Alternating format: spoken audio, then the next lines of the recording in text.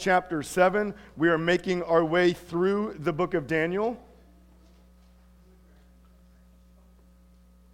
Title today is Pulling Back the Curtain.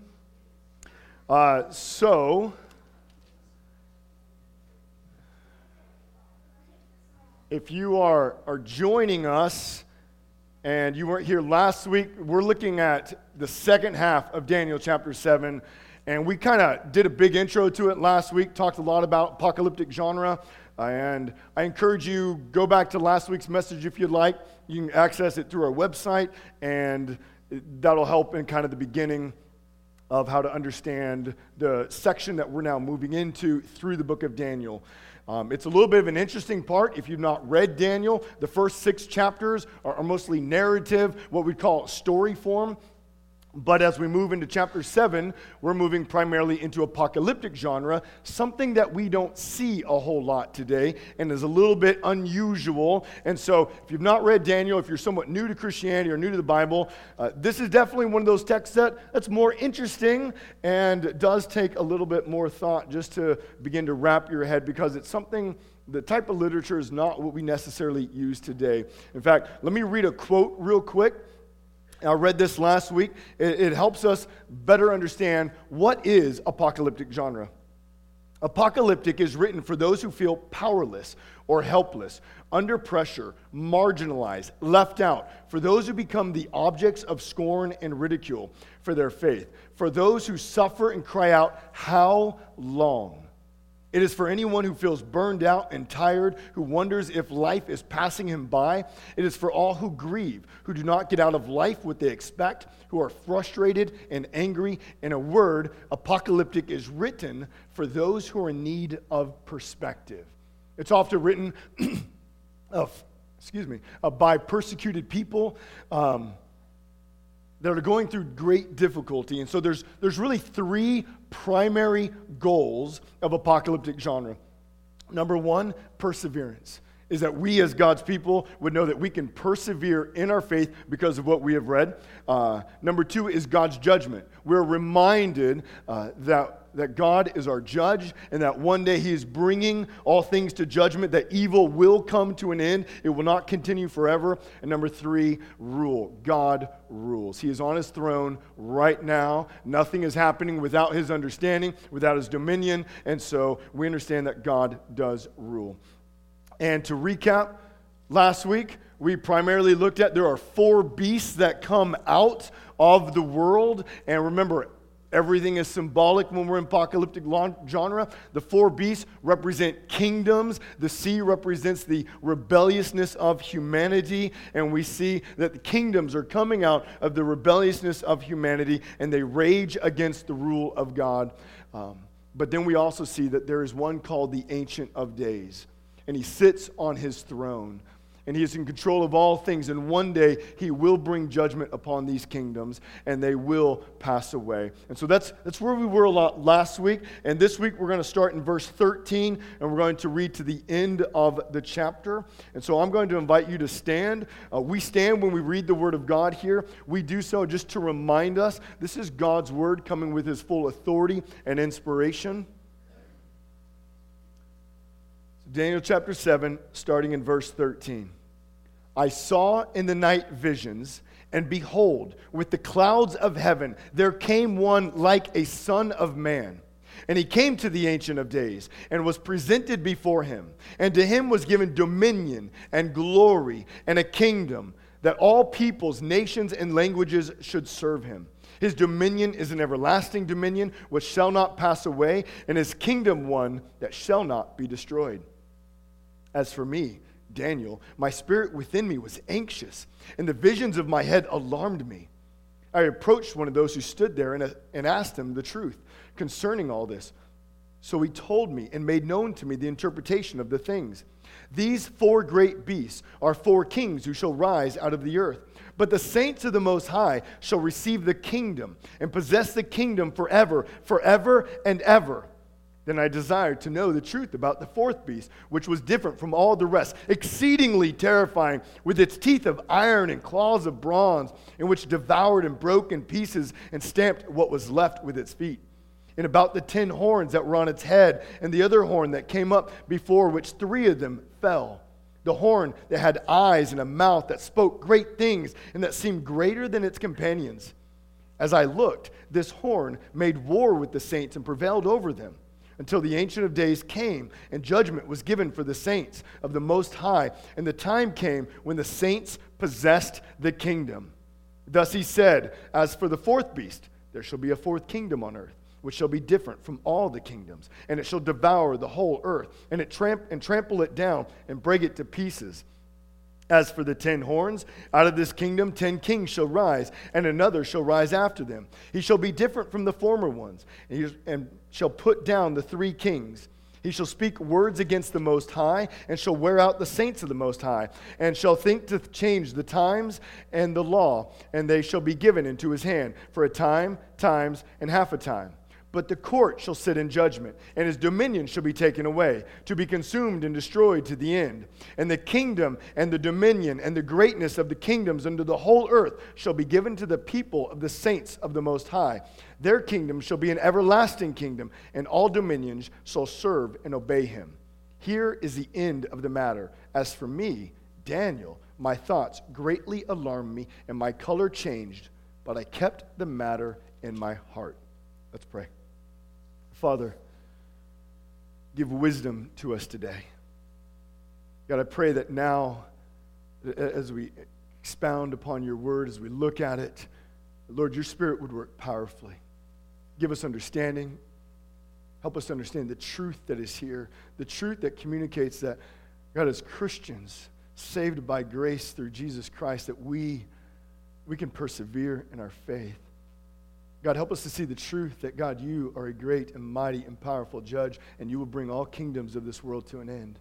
The truth that, God, you rule right now. That you rule, God, and there is nothing that happens without your understanding and without your knowledge. And Lord, we just pray that now as we look, grow us in our faith, convict us of any sin, that we would repent and live for you. In your name, Jesus, amen. You all may be seated. I want to direct you just real quick to verse 15. In verses 15, 16, and 17, and 18, we quickly kind of see a little bit of the main point. Verses 15, we see Daniel's alarm. 16, he goes, and an angel begins to interpret for him. In apocalyptic genre, usually always the interpretation comes to us through a divine mediator, such as an angel. And we see in verse 17, 4 beasts are 4 kings who come out of the earth. So that's who the beasts are. There's these kings and kingdoms. And then verse 18, but the saints of the Most High shall receive the kingdom and possess the kingdom forever, forever, and ever. So that's what we're going to look. We're going to look at this beast, particularly the 4th one. And the emphasis is going to be largely on the fact that the saints of the Most High, that as believers in Christ, we receive the everlasting kingdom. And so we're going to begin by looking at the kingdom and the one who not only establishes the kingdom, but receives the kingdom. And we begin in verses 13, 14, looking at the one called the Son of Man. And we see this one like the Son of Man. He comes and he receives an everlasting kingdom. So who is this? Well, we know he's divine because he travels in the clouds. We said, and behold, with the clouds of heaven. Only God travels in the clouds. We see in the Old Testament, clouds regularly represent the presence of God. When God dwells with his people, we see a cloud coming upon them. We see a cloud leading them. In the Psalms, we read that God rides in the clouds. And so we know that this is someone representing God. But then when we come into the New Testament, we gain much greater clarity. We see that this Son of Man is Jesus Christ. For the title Son of Man is used 82 times in Matthew, Mark, Luke, and John. And do you know who uses it? Jesus. And do you know who he refers to? Himself. He refers to his ministry. He refers to the cross, the suffering, and resurrection that will take place there. And he refers to the time when he will come again and gather his church. So the Son of Man, clearly when we come to the Scriptures, refers to Jesus Christ. So what does the term Son of Man mean? It's important that we understand this. This is huge. Jesus uses it. It's said to be his favorite self-designation. If you remember, there are two disciples that follow Jesus. Well, there's many, but two particularly named James and John. And one day when they are about to go into Samaria, Samaria is not very hospitable. So James and John, they come to Jesus and they say, hey, should we bring some thunder and lightning on them? And you can just imagine like Jesus going, no, we're not going to do that. That's not a good idea, James and John. And so they're called the sons of thunder. That's who these two brothers are, because they embody that which is thunder. I mean, they want to bring thunder and lightning on people. And that's a little bit of their character. And so when we come and we go, okay, who is this Son of Man? He's the one who embodies all that which humanity is intended to be. Martin Luther called him the proper man. And it might help to just better understand this if we look back and we understand the first Adam, the first man. In Genesis 1:27, we see that Adam and Eve, they're created in the image of God. In the image of God, they're created. And then in 1:28 of Genesis, we are told that they are given rule and dominion over everything in the earth. And so they live in a garden, which is like the kingdom of God. They dwell as kings. They're told to multiply, meaning have kids who have kids who have kids who have kids who have kids, and fill the entire world, that this kingdom, this garden, would grow and expand and fill the entire earth. But yet we know that that's not what happened, because rather than being obedient to God, we see that Satan comes in, deceives them, and rather than worship God, they say, oh, why worship God when we can become God? And so we see that they become sinful, and because they become sinful, no longer do they rightly image God. They become distorted image bearers. And we see that all throughout the Bible. Every single person that comes is now characterized by sin. Everyone that comes from Adam, from the first man, is characterized by sin. So you, I, all of us who are born into this world, we're born sinful because Adam, the first man, represents us. He sinned, therefore we have all been born into this sin. Even great figures like David, we see in the Bible, he's called a man after God's own heart. And yet what do we see? He kills a man, takes his wife for his own. So everyone, as we're making our way through the Bible, is falling prey to sin until we come into the Gospels and we meet a different man. We meet one called the Son of Man, born of the Holy Spirit. And he is called the last Adam. So the first Adam plunges all of humanity into sin. The second Adam is going to do something different. And we see that Jesus will go out into the wilderness for 40 days and 40 nights. And then after that, he will be tempted by Satan. So Satan, who came to Adam and Eve in the garden. Now remember, the garden, everything is perfect. There is one form of temptation, one tree, right? Now, Jesus is in a wilderness for 40 days, has not eaten. Everything is a temptation at this moment, right? Because there is no comfort, there is no luxury. And so Satan comes to him, and the strange thing happens. Jesus goes all 9 rounds with him, and we see that Jesus stands firm upon the word of God. And in Matthew 4:11, it's Satan who leaves. This is different. 39 books in the Bible, we see man sins, man sins, man sins, man sins, man sins, man sins, man sins. Come into the Gospels, one man resists sin. He stands firm upon the word of God. This is the true man. And then what right after Satan flees from him, we see this Son of Man, he begins healing. And he begins casting out demons. He begins reversing the effects of sin. It's like he's undoing sinful creation and beginning to restore it. And then we see he goes and preaches. And what does he preach about? He preaches about the kingdom, what life looks like in the kingdom. How do you receive the kingdom? He's plundering the kingdom of this world. He's plundering the kingdom of Satan. And he's beginning to see people come and place their faith in him and bring them into the kingdom of God. The first Adam represents all of sinful humanity. The second Adam is restoring humanity back into the proper image of God. And so he represents all of redeemed humanity. This is the Son of Man we're looking at here in Daniel, who's looking forward to when Jesus comes in the Gospels. And so why does the Son of Man, why is it that Jesus will receive the kingdom? because he's the second Adam. He's the last Adam. Unlike the first Adam that sinned, this one is sinless. He does not forfeit the kingdom. He does not forfeit the rule and dominion like Adam did, but rather he obediently follows God. He goes to the cross where he dies, and then he's raised again. In Philippians chapter 2, verse 9 and 11, what we see is that Jesus, he's humbled himself. He's been obedient to all that God has called him to do. And as he raises from the grave, this is what we read. Therefore, God has highly exalted him and bestowed on him the name that is above every name, so that at the name of Jesus, every knee should bow in heaven and on earth and under the earth, and every tongue confess that Jesus Christ is Lord to the glory of God the Father. This is the Son of Man. This is the one who rises and receives the kingdom because he has perfectly obeyed the Father, unlike any of us have done, unlike anyone prior to him has done. So when does he do it? When does he receive this kingdom? Well, notice, look back at verse 13. What is the direction that he's going?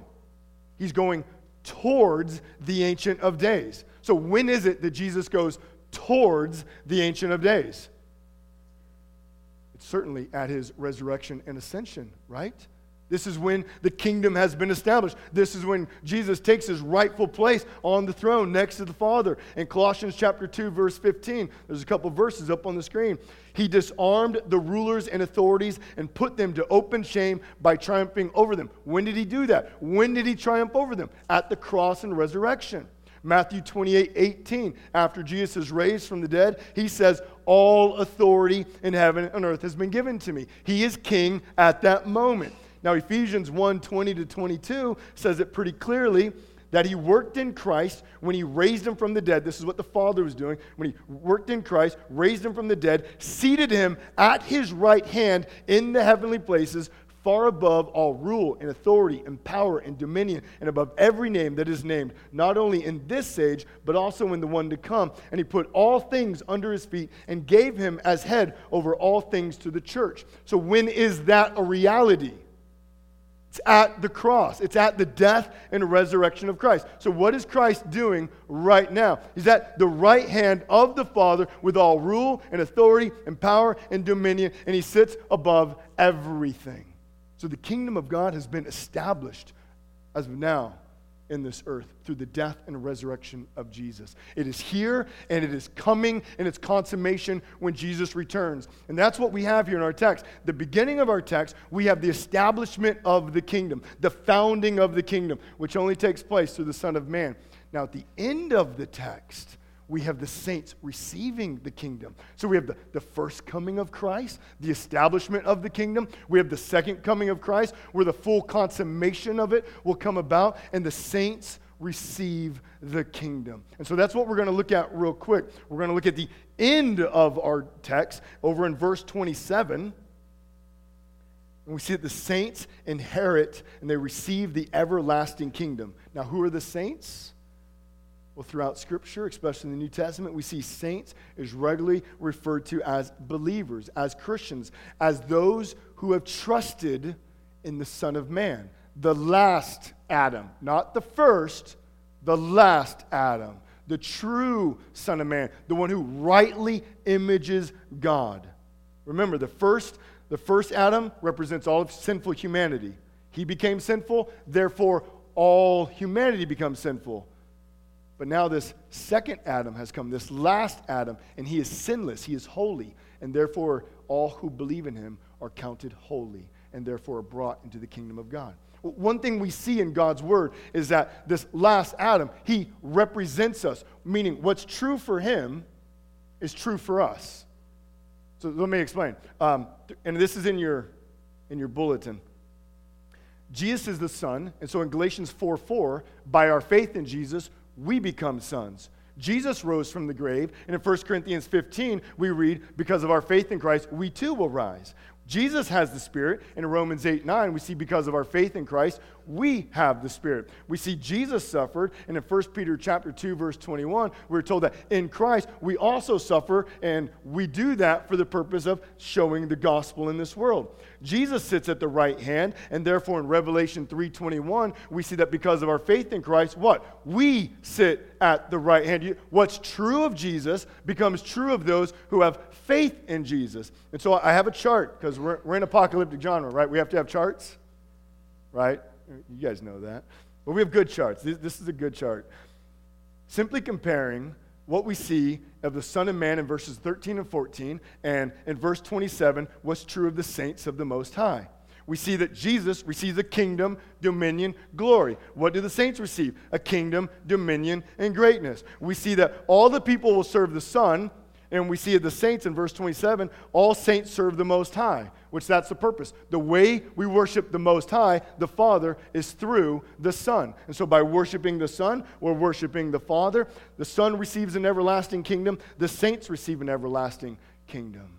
What's true for the Son of Man is true for all who have placed their faith in Him. Isn't that good news? Like this, we're talking about really the destiny that we have of living forever in the kingdom of God. Now remember, last week we looked at the Ancient of Days. And remember the Ancient of Days, how he's described. He sits on a fiery throne with fiery wheels, and a river of fire comes out of this throne. So the idea, he's completely and absolutely holy. And if anything unholy comes into his presence, what's going to happen? It will be burned and destroyed. And yet we're told now that we're the saints of the Most High, that we come into His presence, that we dwell with Him, that we live with Him.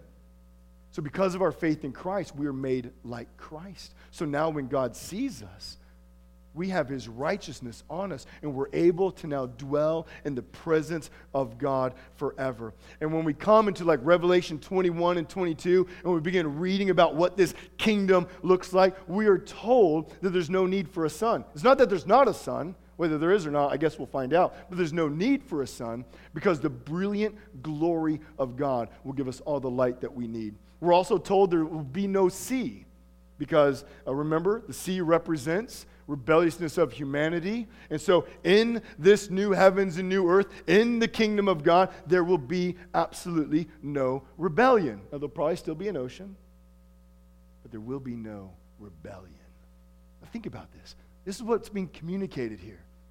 In the kingdom of God, which all the saints possess because of faith in Christ, we're destined to live with God where there will be no pain, no guilt, no shame, no evil, no wickedness. In fact, we're told in Revelation 21 and 22, the gates will never close. You want to know why the gates don't need to close? There's no enemy. There's no opposition. Can you think about that? Imagine going through a day without any sin. You do not struggle at all with any temptation, with any lust. You're not impatient. You're not even struggling with patience.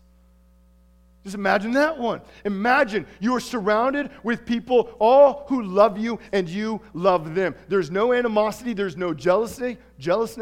There's no bitterness. There's no gossip. There's no slander. There's perfect love, perfect peace, perfect joy. Everyone is operating at the fullest capacity of their joy in Christ. That is the kingdom of God. That is the description of what God is bringing us into, that we would dwell with Him forever. So when do the saints receive this kingdom? At Jesus' second coming. This is our future. This is what we wait for. This is what Daniel, he has this vision of the kingdom is established to the Son of Man, and we receive it because of our faith in Him. This is our hope. We were guaranteed to live in a mighty fortress of God, that we would dwell in the indestructible kingdom of God, full of glory and goodness and joy. Isn't that exciting? Like, can you just imagine what a day like that would be? I mean, every day, do we not struggle with patience, with anger, with so many things? And there we'll be perfected so that we truly will be like Christ in every way, made into His image without ever struggling with sin, perfectly enjoying not only one another, but the very glory of God for all of eternity. That is what we were created for. But because of sin, separated from, but the new Son of Man, He comes and redeems us, that we once again would dwell in God's presence. But this time, never again to be separated, because sin will be completely and absolutely destroyed. So that's what we have. We have the first coming of Christ, the establishment of the kingdom, the second coming of Christ, the consummation of his kingdom, where the saints will then receive the kingdom. And then we have this time in between, which is what the verses are, in between, when we start reading about this beast with 10 horns. And so that's what we're going to look at now. So if you look at verse 23, we're going to start figuring out who is this fourth beast with 10 horns. Verse 23 says this fourth beast is a fourth kingdom here on earth. Now, if you remember, last week we looked at all four kingdoms, and most likely, initially, they were probably to be seen as Babylon, and then the Medes and the Persians, Greece, and then Rome. But again, we don't need to be too firm on that, because the number 4 also just represents wholeness. So we're just seeing a picture of what all the kingdoms in the world actually look like. But it looks like there will be this fourth one, which appears to be a culmination of the previous 3 kingdoms. The first 3 kingdoms, Daniel's able to describe. They look like these certain beasts, but when it comes to this fourth beast, it's terrifying. It's hideous. There's no real description. But we do see that there's 10 horns, and that there's a little horn that arises. And verse 24 says, these 10 horns are 10 kings that come from the kingdom. Now, what do horns mean? Well, horns in apocalyptic literature represent power and strength. And the number 10 represents completion and perfection. And so what we have here is not a list of kings that we're supposed to try to figure out, well, which king is which. Because if you have 10 commentators, guess how many choices you have? Like 100.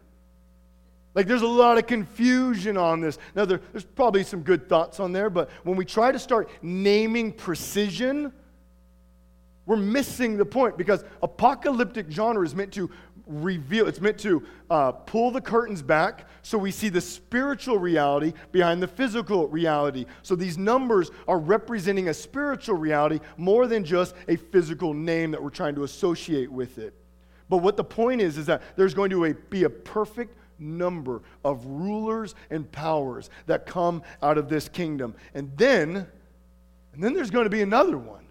So after this perfect number, there's going to be this final horn, this little horn that emerges. That will be the final display of this beast power. And so what do these horns do? Well, most likely this little horn will do the very same thing that the other horns have done, but probably with greater intensification and possibly more global impact. But look at verse 25. We see, describing the little horn, he shall speak words against the Most High. He will blaspheme God. And notice how it refers to him, the Most High. We're not talking about a God, some God. This is the God, the one who rules supreme over all of creation. And then we have, he will wear out the saints of the Most High, which the word wear out means he will consume them. We see that this horn will try to change times in the law. And lastly, in verse 25, we see that his time is limited. He will rule for times, and half a time. There's great discussion on what all that means, but we see a time, times, so now plural, and then it seems like we're going to go more, and then it's cut off. So whatever was happening, it does not continue, but it's cut off. And so the big thing to take away, though, is it's limited, right? So whatever time this refers to, it's limited. However powerful this beast is, he's finite, because his rule will not last forever, but it will be cut off. So the fourth beast with 10 horns, and then a little horn, is going to oppose the rule of God and also the people of God. That's what this horn and this beast is going to do. So let's remember Daniel. He's been in exile for about 50 years up to this point. And he knows that exile is supposed to last about 70 years. And so possibly, potentially, what he's thinking is, God, when Babylon, in 70 years, are you going to release us from Babylon? Is that when you're going to bring back your kingdom? Is that when your rule will be made known here on earth? Is that when your kingdom will once again rise to its glory? Is that what we're looking for? And then the answer is, oh, Daniel, don't worry, the kingdom's coming. The Son of Man will establish it. The saints are guaranteed to inherit it. But that will come after kingdom, after kingdom, after kingdom, after kingdom of opposition also. So we're told it's coming, and Daniel's told it's not coming yet. So I want you to take everything that we have right there. I just want you to mentally hold on to that. Turn in your Bibles over to Revelation 13. Revelation 13, we're going to look at verses 1 through 7. The reason we're going to look over here is because John, one of the apostles of Jesus, also writes apocalyptic literature. And he's going to write about a beast. And what you're going to see, and I'm going to go ahead and give it to you in the beginning, this beast is the fourth beast in Daniel because it's the culmination of the previous three beasts. And you'll see that as we describe it here. But Revelation chapter 13, 1 through 7. I won't make you stand again unless if you really want to. And I saw a beast rising out of the sea with 10 horns and 7 heads and 10 diadems on its horns and blasphemous names on its head. And the beast that I saw was like a leopard. Its feet were like a bear, and its mouth was like a lion's mouth. Those are the first three beasts. Go back and read Daniel chapter 7, verses 2 through 8. That's the description of the first three beasts. There's elements of those beasts now in this fourth beast. And to it, the dragon represents Satan, which is clearly shown in chapter 12, gave his power and his throne and his great authority. So the dragon gives all authority to this beast. One of its heads seemed to have a mortal wound, but its mortal wound was healed, and the whole earth marveled as they followed the beast. And they worshiped the dragon, for he had given the authority to the beast. And they worshiped the beast, saying, "Who is like the beast, and who can fight against it?" And the beast was given a mouth uttering haughty and blasphemous words, and it was allowed to exercise authority for 42 months. Again, finite period of time. And it opened its mouth to utter blasphemies against God, blaspheming his name and his dwelling, that is, those who dwell in heaven. Also, it was allowed to make war on the saints and to conquer them, and authority was given over it, every tribe and people and language and nation. The first thing, this is the culmination of the first three beasts. This is the fourth beast that we have. And again, we have to have charts. So I have a chart for you. So it's up on the screen. And again, I just want you to see the comparison between Daniel 7 and Revelation 13. Both beasts have 10 horns. The one in Daniel 7 is told to devour the whole earth. Now, interesting, in Revelation, we see that all earth will worship the beast. So I think there's a connection being made here. We see that it speaks against the Most High. Revelation 13, it speaks against God, attacks the saints, and authority is set for a set period of time for both of these beasts. Pay particular attention. The whole world will worship this beast. And through the worshiping of the beast, the dragon is worshipped. And this worshiping, and the beast is going to persecute Christians and blaspheme God. If we continue to look on at the rest of 13, we would see this unholy trinity that takes place. The dragon representing Satan, the first beast representing the counterfeit Christ, this second beast that comes, starting in verse 11, the counterfeit spirit, all working for what? The purpose of drawing worship away from God and Jesus to anything else. To anything else. So here in the book of Revelation, the beast, at least initially, is going to represent Rome. We always have to realize when we're in the Bible, it's going to immediately apply to the initial readers, the initial people who have had this. And then it's also going to apply, and especially in apocalyptic genre, it's going to apply to future generations and possibly be escalating in its fulfillment. And so it initially represents Rome, but surely we're not meant to limit it to the first century, for this beast we see is active from the coming of Christ. It's there when John's people are wrestling with this, and we see at the end of Revelation that it will survive all the way until Christ comes at his second coming, where he will destroy the beast and throw it in the lake of fire. So that 42 months surely is represented between the two times. Christ's first coming and Christ's second coming, a time of persecution, but it will be cut short. The beast represents kingdoms and powers of the world that's going to vie for our worship rather than give it to Jesus. and hear this, it will either try to lure Christians away, it will try to kill Christians, or it will discourage people from ever becoming Christians. And I just want you to think, this is what we see all throughout the Bible. All throughout the Bible, God's people have been oppressed, have been opposed by the world. Let's just start. In the garden, what do we have? God's people in God's kingdom. Satan comes, lure them away to what? Worship something else. That's the whole goal, and the plan has never changed. It's always about drawing worship away from God to something else. Cain comes, Cain and Abel. Cain kills Abel. Why? His sacrifice isn't accepted? Oh, well, then I'll tell you what I'll do. I'll kill my brother. I'm the one who determines if my sacrifice is accepted.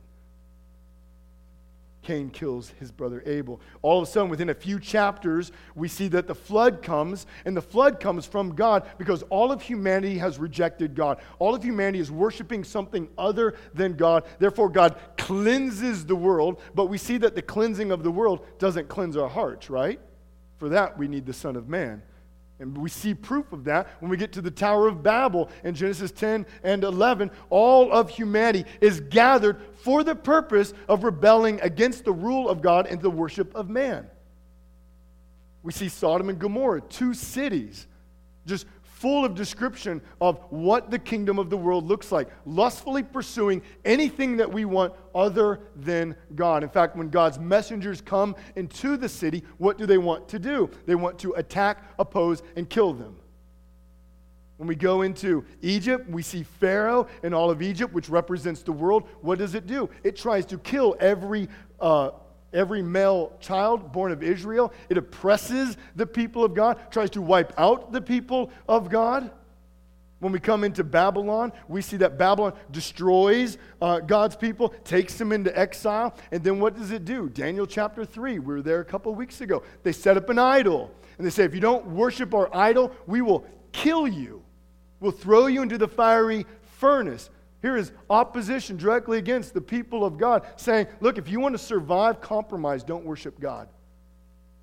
Don't worship God. Worship this statue, worship anything else, bow, and you will have life. Do not worship God. That is the message of the world. And we can track that on through. We have Greece with Antiochus Epiphanes who comes, oppresses the people of God, sets up pagan altars in the temple of God, regularly oppressing the people of God. Rome, when it comes, it is where Christians experience the first state-sponsored persecution. For one, there's emperor worship, which the Christians rebelled against and were persecuted for. Nero burned much of Rome so that he could make more room for building his projects, and then he blames Christians for it, and they're persecuted.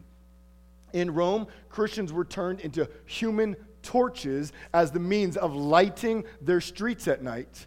In the Roman Colosseum, Christians were regularly fed to the wild animals. And if we fast forward through time, do we not still see that the world greatly opposes the people of God?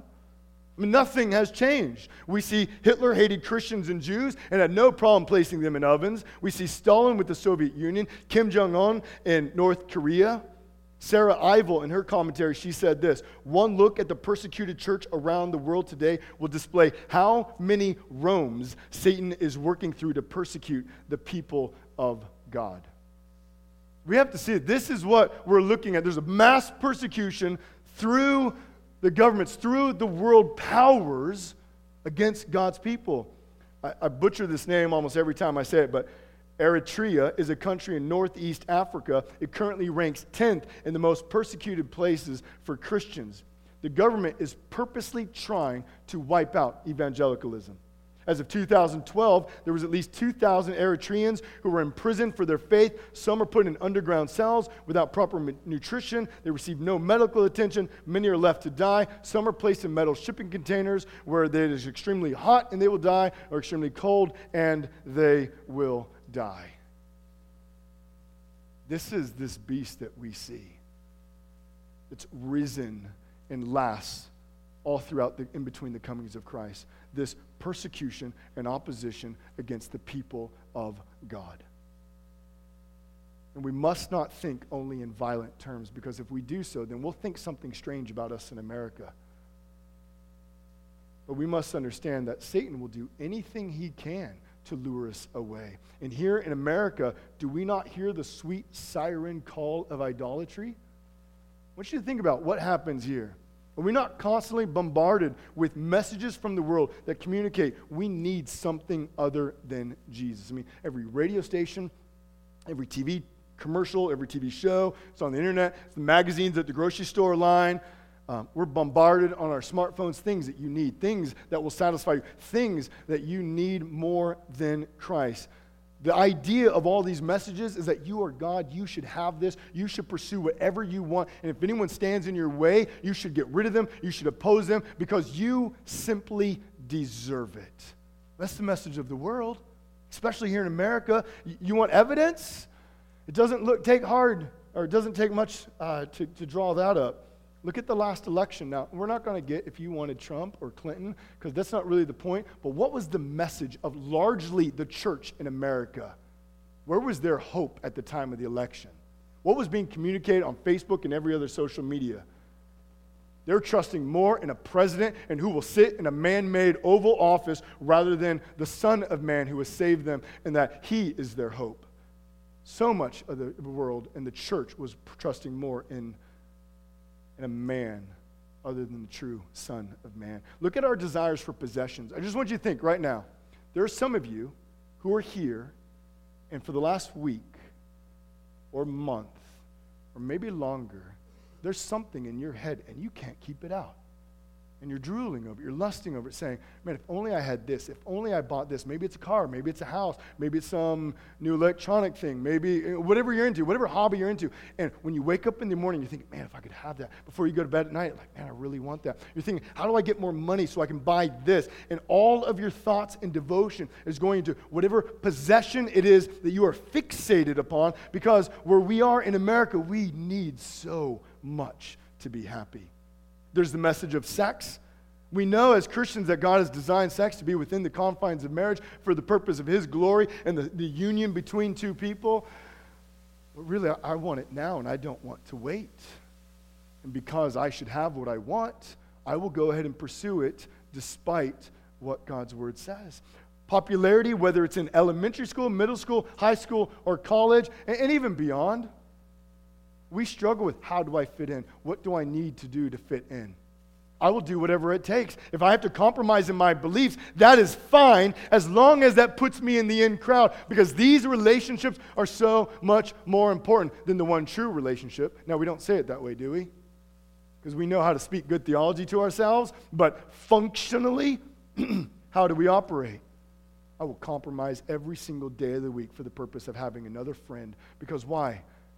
Because I want friends, because I want to be made much of, because I want to be accepted, because I should be accepted. Maybe it's science. Robert Bodie's not in here. He's a professor over at St. Martin's, and he struggles in this. Well, doesn't struggle. He's one of probably growing scientists. I think there's a growing movement right now in Christianity of more good scientists that are upholding the Word of God. But what's the message of science largely in America? Oh, Christianity is foolish. How dare you believe in God? We don't need a God to explain things. Why? Because we can explain everything. We don't need a God. We are God.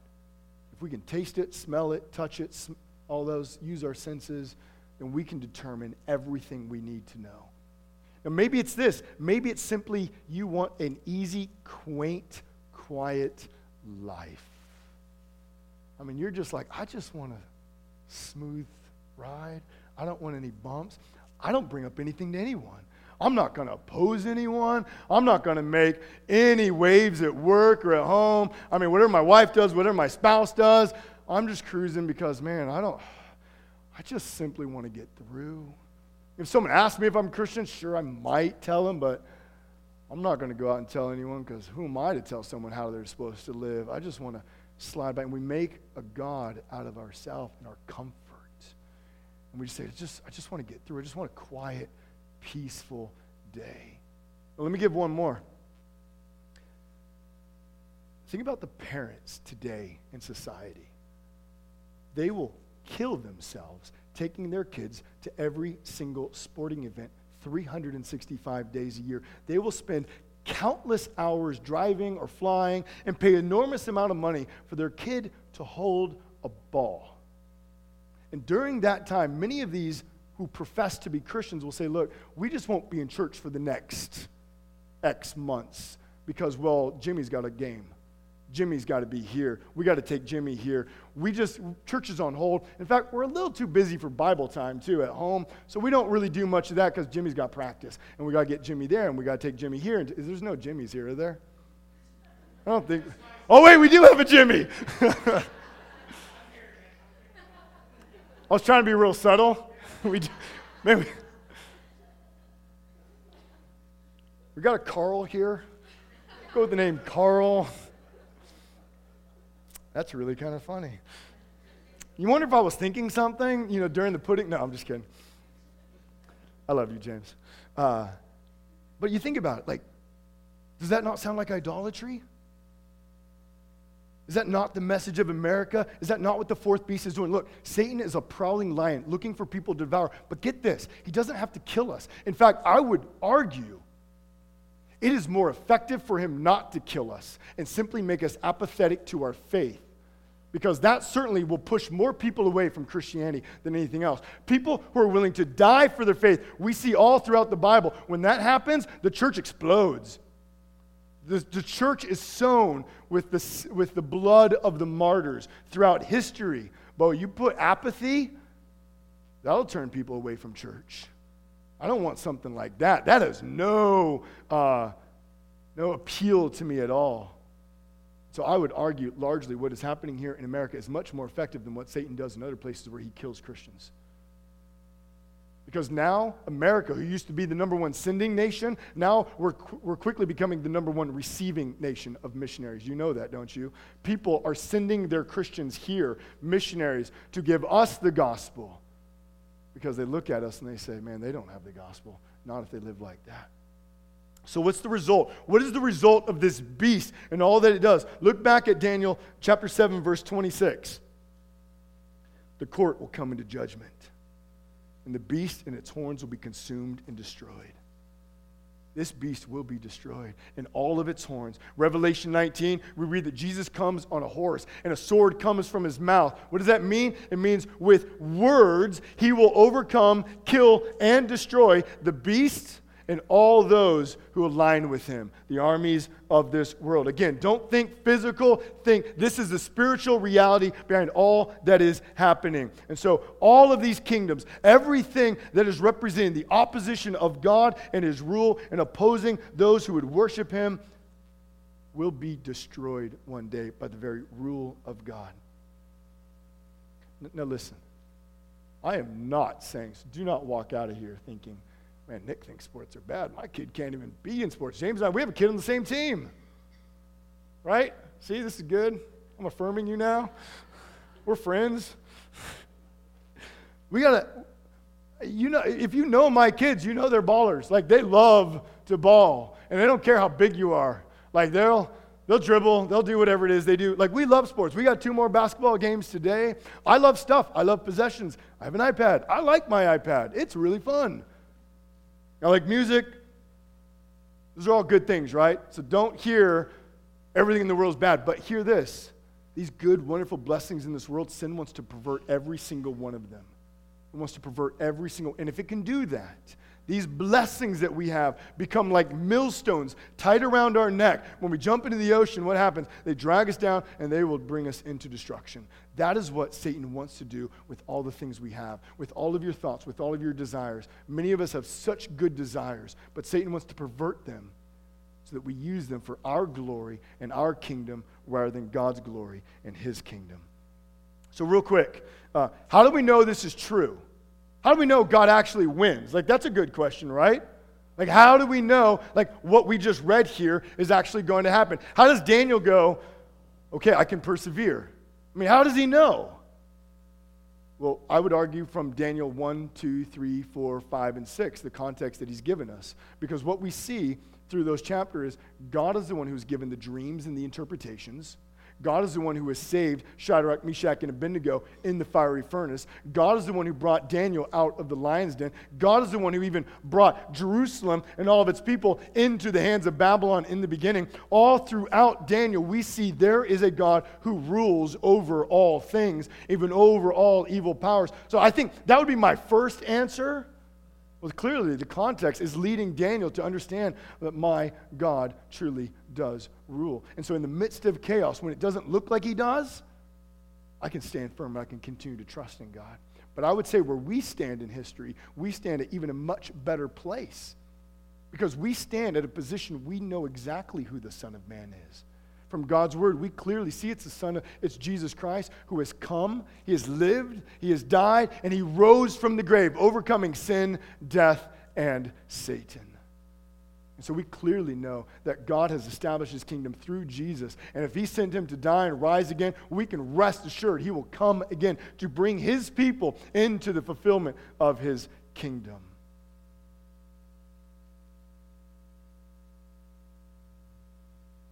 Three other points, but I'm just going to put them up on the blog this week for you.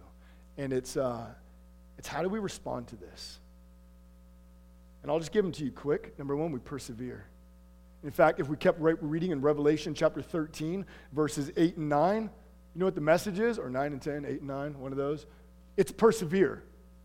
Persevere. Our God rules. So that'd be my first. Second is praise. We praise our God who's given his Son, Jesus Christ. We are not left to the beasts of this earth, but God has rescued us through his Son. To be praised. And lastly, be proclaim.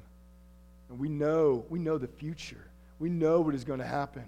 So let us proclaim the message of God in this world.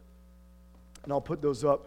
If you want, you can see those on our website probably by Tuesday. I'm going to pray, and then the men will come forward, and we're going to take communion, and then we'll go straight into the rest of what we have. Our Father, I thank you for your love and for your grace. I thank you that you have sent your Son, Jesus, the Son of Man. Lord, we praise you. Lord, we praise you. You are God. You are holy and you are righteous. I thank you how you save us from the finite temporal pleasures of this world. That you would give us the true, eternal, lasting pleasure and joy that is only found in your Son, Jesus Christ. I pray that if there is anyone here who has not trusted in you, that they will trust in you today. I pray if there's anyone here, any Christian who is here, who they can see that they have been trusting more in certain idols, more in things and possessions and stuff, rather than you, that you'd bring that to conviction in their heart today. They would confess that to you. Lord, help us to be a people who persevere, knowing that your kingdom is here and it is coming in its fullness. God, we praise you in your wonderful name, Jesus. Amen. We'll go ahead and ask them.